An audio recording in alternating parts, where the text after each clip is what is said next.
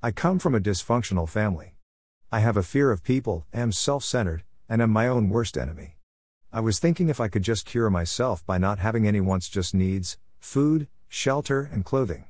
By the way, I am enormously grateful to God who has always had my back. My parents may have been dysfunctional, but my higher power is loving and forgiving.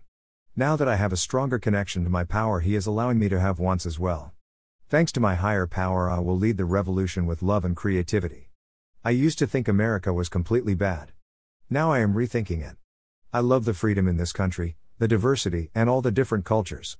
All my love. God bless you all.